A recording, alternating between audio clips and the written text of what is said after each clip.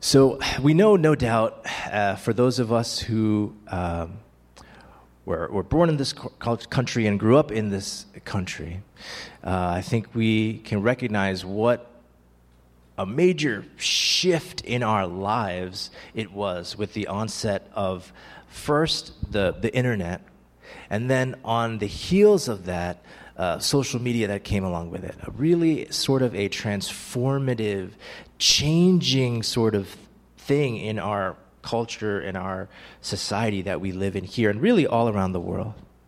And social media, no doubt, right, it has its perils and its flaws and its risks. But one thing it is really good at is revealing or showcasing the often cruel and denigrating elements of the human psyche. And one of those aspects of the human condition is a burning desire to judge and criticize. Now, I want you to think for me just a moment how social media and communication platforms have evolved, and the proliferation of those like and dislike buttons, right? Those were such small little additions to these platforms, but they were really satisfying a hunger and an urge and a desire to evaluate, to rate, to criticize, to judge. Our desire to rate and rank. Just take the stroll through any of the comment sections of anything. And you won't have to scroll down too far to find some sort of critique. And when you think about criticism, it's part of living, really, period. You almost can't do anything without being criticized by somebody. And it seems as though the ever-present fact is that people are by nature critical, condemning,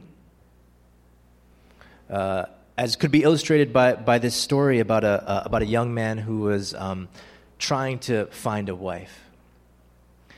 So there's a young bachelor. He's trying to find a wife, and every time he would bring his prospective wife home,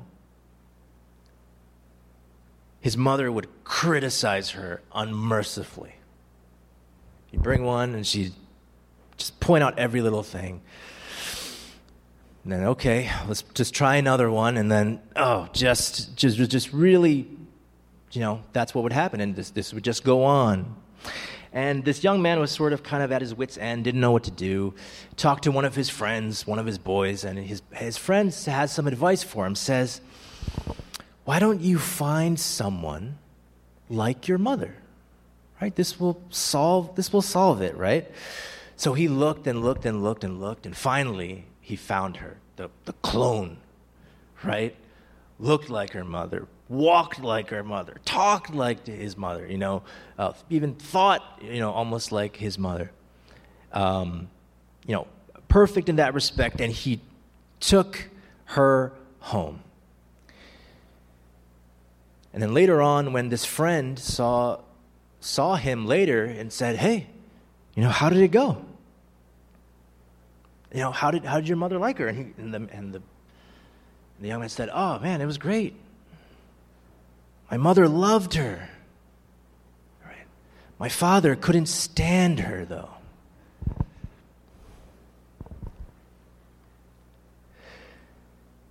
So a critical spirit, right? A judgmental, condemning spirit, it almost seems to be a part of the human situation. You look out into the wider media, you look into our social relationships, you look into our schools, you look into our workplaces. It's almost as though we are immersed in it. It's something that we can joke about, but when you're experiencing that, that is an unpleasant thing. There are few things more exhausting or debilitating than harsh and unloving criticism. But what's even more tragic, what's even sadder than that, is that even within the Church of Jesus Christ itself, you can find those who would make a habit of criticism and condemnation. But when we come to Matthew chapter 7, it seems as though our Lord does not agree. In these opening verses of chapter 7, this final chapter of the Sermon on the Mount, chapters 5, 6, and 7 here in the Gospel of Matthew,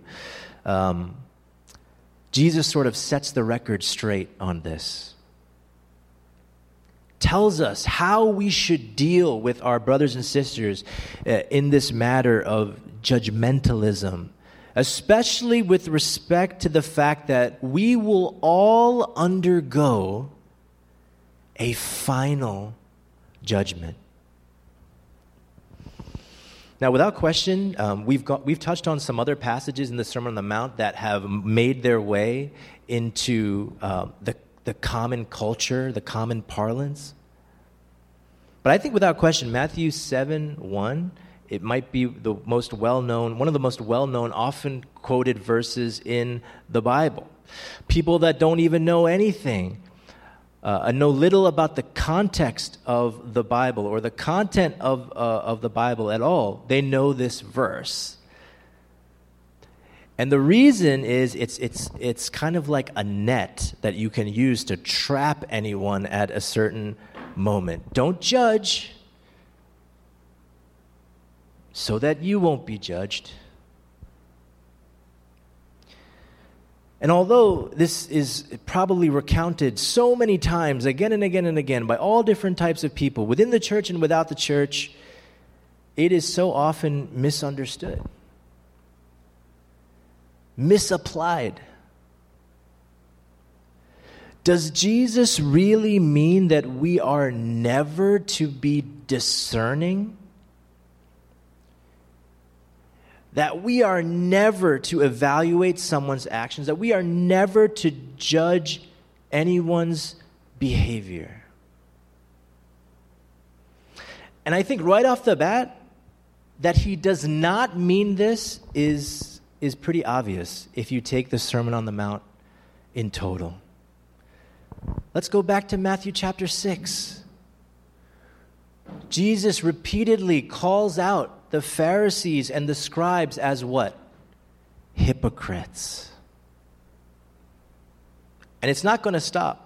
We're going to continue through the Gospel of Matthew, and you're going to see that he's going to continue to do that. Even in Matthew chapter 7 itself, in verse 15, Jesus is going to warn us of false teachers, describes them as ravaging wolves who come in sheep's clothing.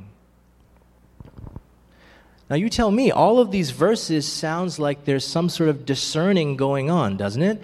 Sounds like there's some sort of judgment happening. These are all acts of judgment. So it must mean that Jesus has something else in mind here. That Jesus is distinguishing from acts of judgment and an attitude of judgmentalism. Clearly, God's people are certainly called by the Lord to call sin, sin. That much is clear.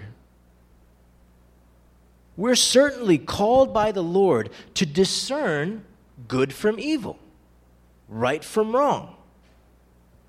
What we are not called to do is to judge people's motives or look down on people in self-righteousness with a judgmental spirit. So firstly, the idea is that we're not supposed to relate judgmentally to others. He says, do not judge, that you be not judged. And there's been so much misunderstanding around what he said. People will take these words, do not judge, and take that to mean that in order to be a good Christian, you can never exercise any sort of critical thinking or critical judgment.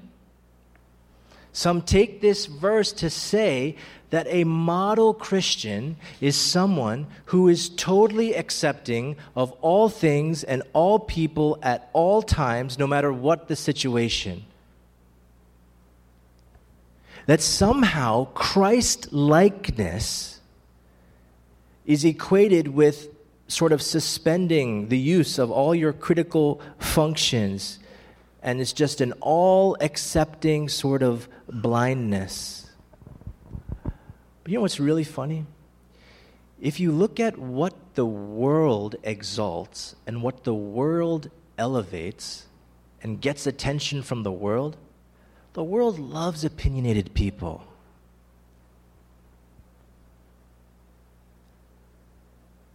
On social media, what gets pushed up to the front? What gets the attention? What gets the clicks? What gets all of that?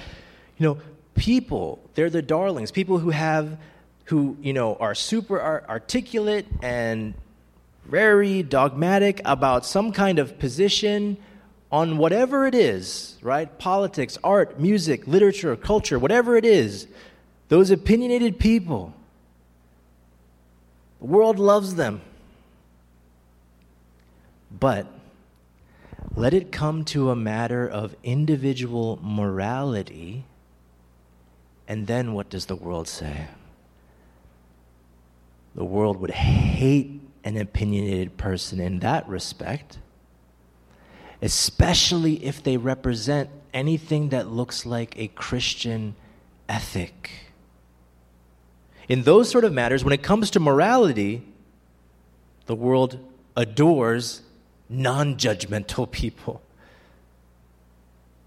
And the ideal Christian is what? An undiscerning, all-accepting person that is living out this misinterpretation of Matthew chapter 7, verse 1. And we already talked about it. The reason why this text cannot mean that we're never to judge is Jesus has already said, and later on in chapter 7, he's going to warn us, watch out for false prophets. They come to you in sheep's clothing, but inwardly they're ferocious wolves. How do you figure that out? It's going to require discriminating judgment on our part. And there are many other places in Scripture that call on us as Christians to exercise judgment. 1 John chapter 4, verse 1. Dear friends, do not believe every spirit, but test the spirits to see whether they are from God, because many false prophets have gone out into the world. Test, we must discern, we must judge. John chapter 7, verse 24, Jesus himself says what? Stop judging by mere appearances, but what? Make a right judgment. So Christians have an obligation to exercise critical judgment. But what Christ means when he says, do not judge, is that we have to refrain from hypercritical, condemning judgment. That there is a difference. There's a universe of difference between being discerningly critical and hypercritical. A discerning spirit is constructive. A hypercritical spirit, though, on the other hand, would be what? Destructive. The person with a destructive or overcritical spirit, they take a sort of joy in criticism for its own sake, that the criticism itself is the joy. A person like that expects to find fault. And when a critic like this discovers fault in another, they feel a sort of seedy satisfaction, always seeing the worst possible motives in another. Paul says this in Romans chapter 2, verse 1. You, therefore, have no excuse, you who pass judgment on someone else. For at whatever point you judge the other, you are condemning yourself, because you who pass judgment do the same things. We set the standard or the tone for our own final judgment by our judgmental conduct in life. See, here's how it goes. We prove by our judging of others that we know what is right. Do we not? We prove by our judging of others that we know what is right. So then, if we don't do what is right, what are we actually doing? We are condemning ourselves. Jesus says in verse 2 of chapter 7, "For in the way you judge, you will be judged, and by your standard of measure, it will be measured to you." We need to hear those words of Jesus, and we need to apply them to our lives with all of the fearful force that it has. Jesus is actually articulating a principle that he's already talked about, that we've already talked about when we talked about forgiveness back in Matthew chapter 6. This idea that forgiven people will do what? Forgive. And that those who forgive are surely the forgiven ones. Right? There's a sort of a synergy or symmetry in that around forgiveness. And for those that refuse to forgive others, that they can expect God to withhold his forgiveness. Chapter 7, verse 1 is sort of rephrasing this, right? Bringing this back to us.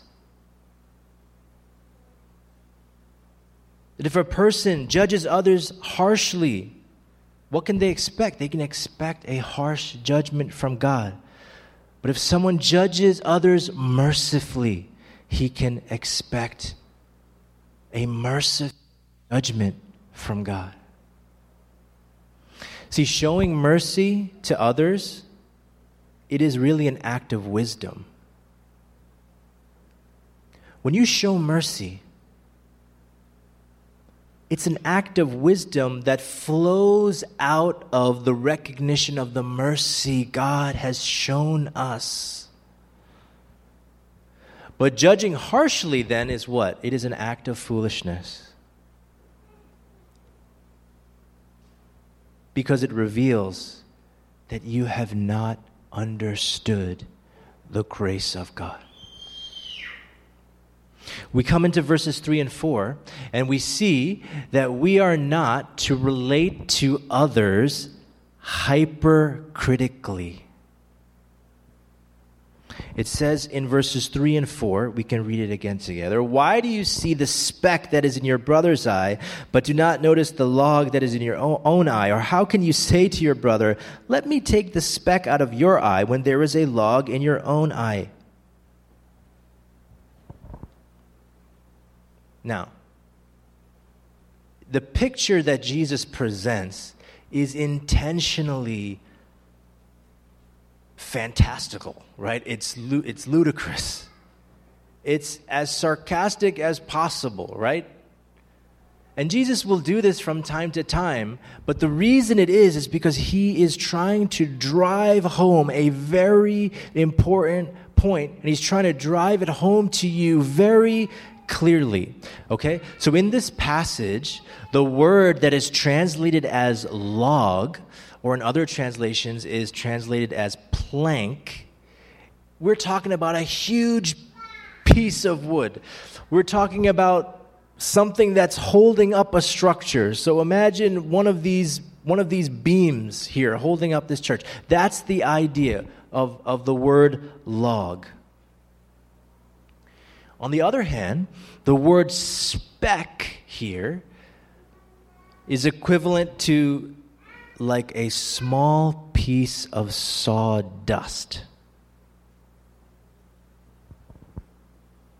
Now, take the picture that Jesus has given us. With such a monstrous log in this man's eye, it's not just that his vision is, it's a little bit impaired. No, he is absolutely blinded. So the idea of his lending a helping hand here to this other man who has this little speck of sawdust in his eye, it's not only comical, which it is, it sounds comical, but it's impossible. It's impossible. And it would be only funny if it wasn't so tragic. Because the tragedy is, this situation that Jesus is portraying is oh so common. I think of King David at his lowest point morally in his life. He has taken the wife of another. He has committed adultery with her. He has discovered that she was pregnant. And then he has the husband murdered.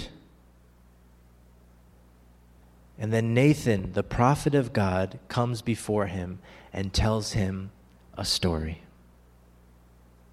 about a rich man who has huge flocks of sheep, who lived next door to a poor man who had just one little lamb that he loved so much. But the rich man, not wanting to take one of his so many sheep to feed some guests, does what? Takes that little lamb from that poor man and slaughters it. And how blind is David? What is his response? That man deserves to die. That man deserves to die. And Nathan points that finger right back at the king and says what? You are that man. David. Forget someone else's speck, David. Look at the own log in your eye, David. We find it so easy to turn the microscope on another person's sin, while we will look at our sin from a far, far off. When we talk about someone else's sin, we have very strong language, right? We're not afraid to let it fly, right? But when we talk about our own sin, we have all kinds of euphemisms for it. The language all of a sudden gets a little more measured, a little more subtle. We easily spot that speck of phoniness in another person. Why? Well, because we have so much of it in our own lives.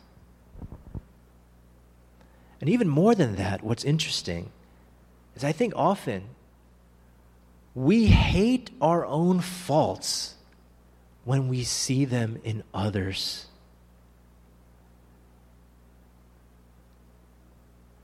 That anger towards that speck in someone else's life, maybe it comes from a suppressed sort of guilt in ourselves about that same massive sin in our own lives. And people who operate in this sort of way, they don't actually care about the speck in the other person's eye. It's really just an exercise in building themselves up in their own eyes. But Jesus offers us verse 5. It starts off very forcefully, but it does ultimately give us a path. That we're not supposed to engage judgmentally with our brothers and sisters, and we're not supposed to engage hypercritically, but we are rather to be brothers and sisters to each other. So verse 5, what does Jesus say? You hypocrite. He pulls no punches. You hypocrite, first take the log out of your own eye, and then you will see clearly to take the speck out of your brother's eye. Now, both the Old Testament and the New Testament tell us to do this. It is the teaching of both the Old Testament and the New Testament. And when we actually do what Jesus has told us, we begin to see people as they are. I'll take you back to the Beatitudes in Matthew chapter 5. Who is blessed? The poor in spirit, for theirs is the kingdom of heaven. Blessed are those who what? Mourn. Mourn over their own sin, for they will be comforted. When we see ourselves as we really are, then we will be able to see others as they really are. And instead of being critical, what do? We weep for ourselves, and then we what? We will weep for them. When we've removed the log from our own eye, what happens?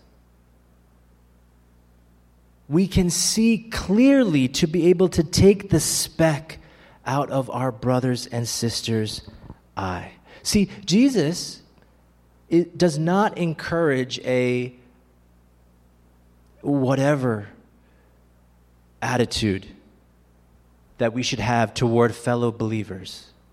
Jesus does not encourage that.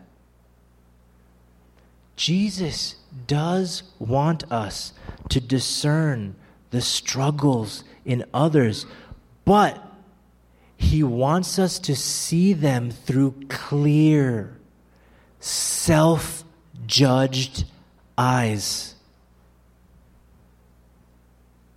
Eyes that are tender and compassionate.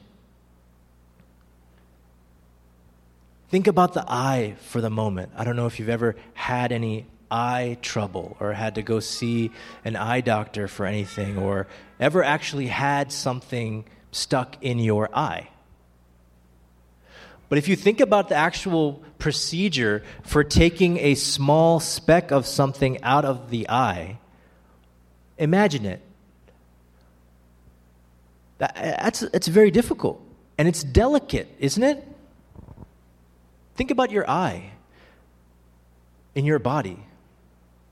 There's almost nothing in the human body more sensitive than the eye. You don't even have to touch it. What happens when you get close, when someone gets close to your eye? What happens? Closes right up. The instant we touch it, it closes up. So what's required if you're going to clear an eye? What's going to be required? There's a gentleness, a carefulness, a patience, a sympathy for the other person. But if you take all of that, bring that all over and consider the spiritual life. And when it comes to dealing with sin, the care is even more delicate. For what are we talking about here? What are we handling? We're talking about a soul. So we have to be humble, sympathetic, conscious of our own sins. Without condemnation, we need God's mercy. If you look back into the Sermon on the Mount, maybe there were times that as we've been going through and we've been studying, you've thought, these teachings, they are too out there. They're too lofty. They're way they're otherworldly. They're too unrealistic. Maybe you've had that thought. I think some people, as they read the sermon, might have that thought. But on the contrary, they are not. That's not to say that the ethics of the kingdom on the Sermon on the Mount, they are high. They are difficult. They're sort of challenging in the same way that climbing a mountain is challenging. But they are tangible. And they are realistic. If you go back to chapter 5, Jesus teaches that if you're trying to enter the kingdom, we're not talking about absolute keeping of the law, but what? Humility before God. Sorrow over our sins. In chapter 6, Jesus teaches us a prayer. What is at the center of the petitions of that prayer? Forgive us our debts. So what does Jesus know? We will have debts that we will have to daily ask forgiveness for. And here in chapter 7, what is Jesus saying? Really, Jesus is saying that Christian community will be filled with people contending with sin. Some with specks, and some with logs.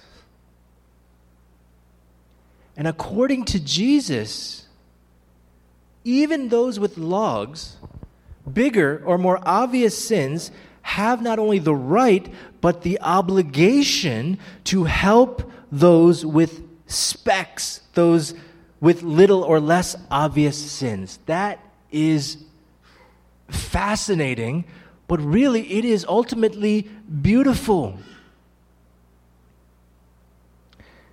The call for Christians is to mutually disciple and discipline each other in the Lord.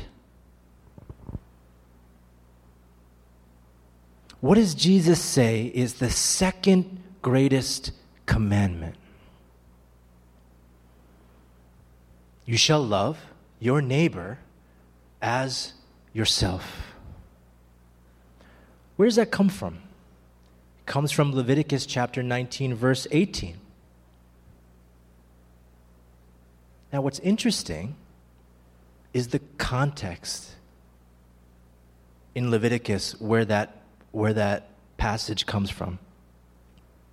If you read just before Leviticus chapter 19, 18, if you go back to verse 17 and read it in the context, here's what it says.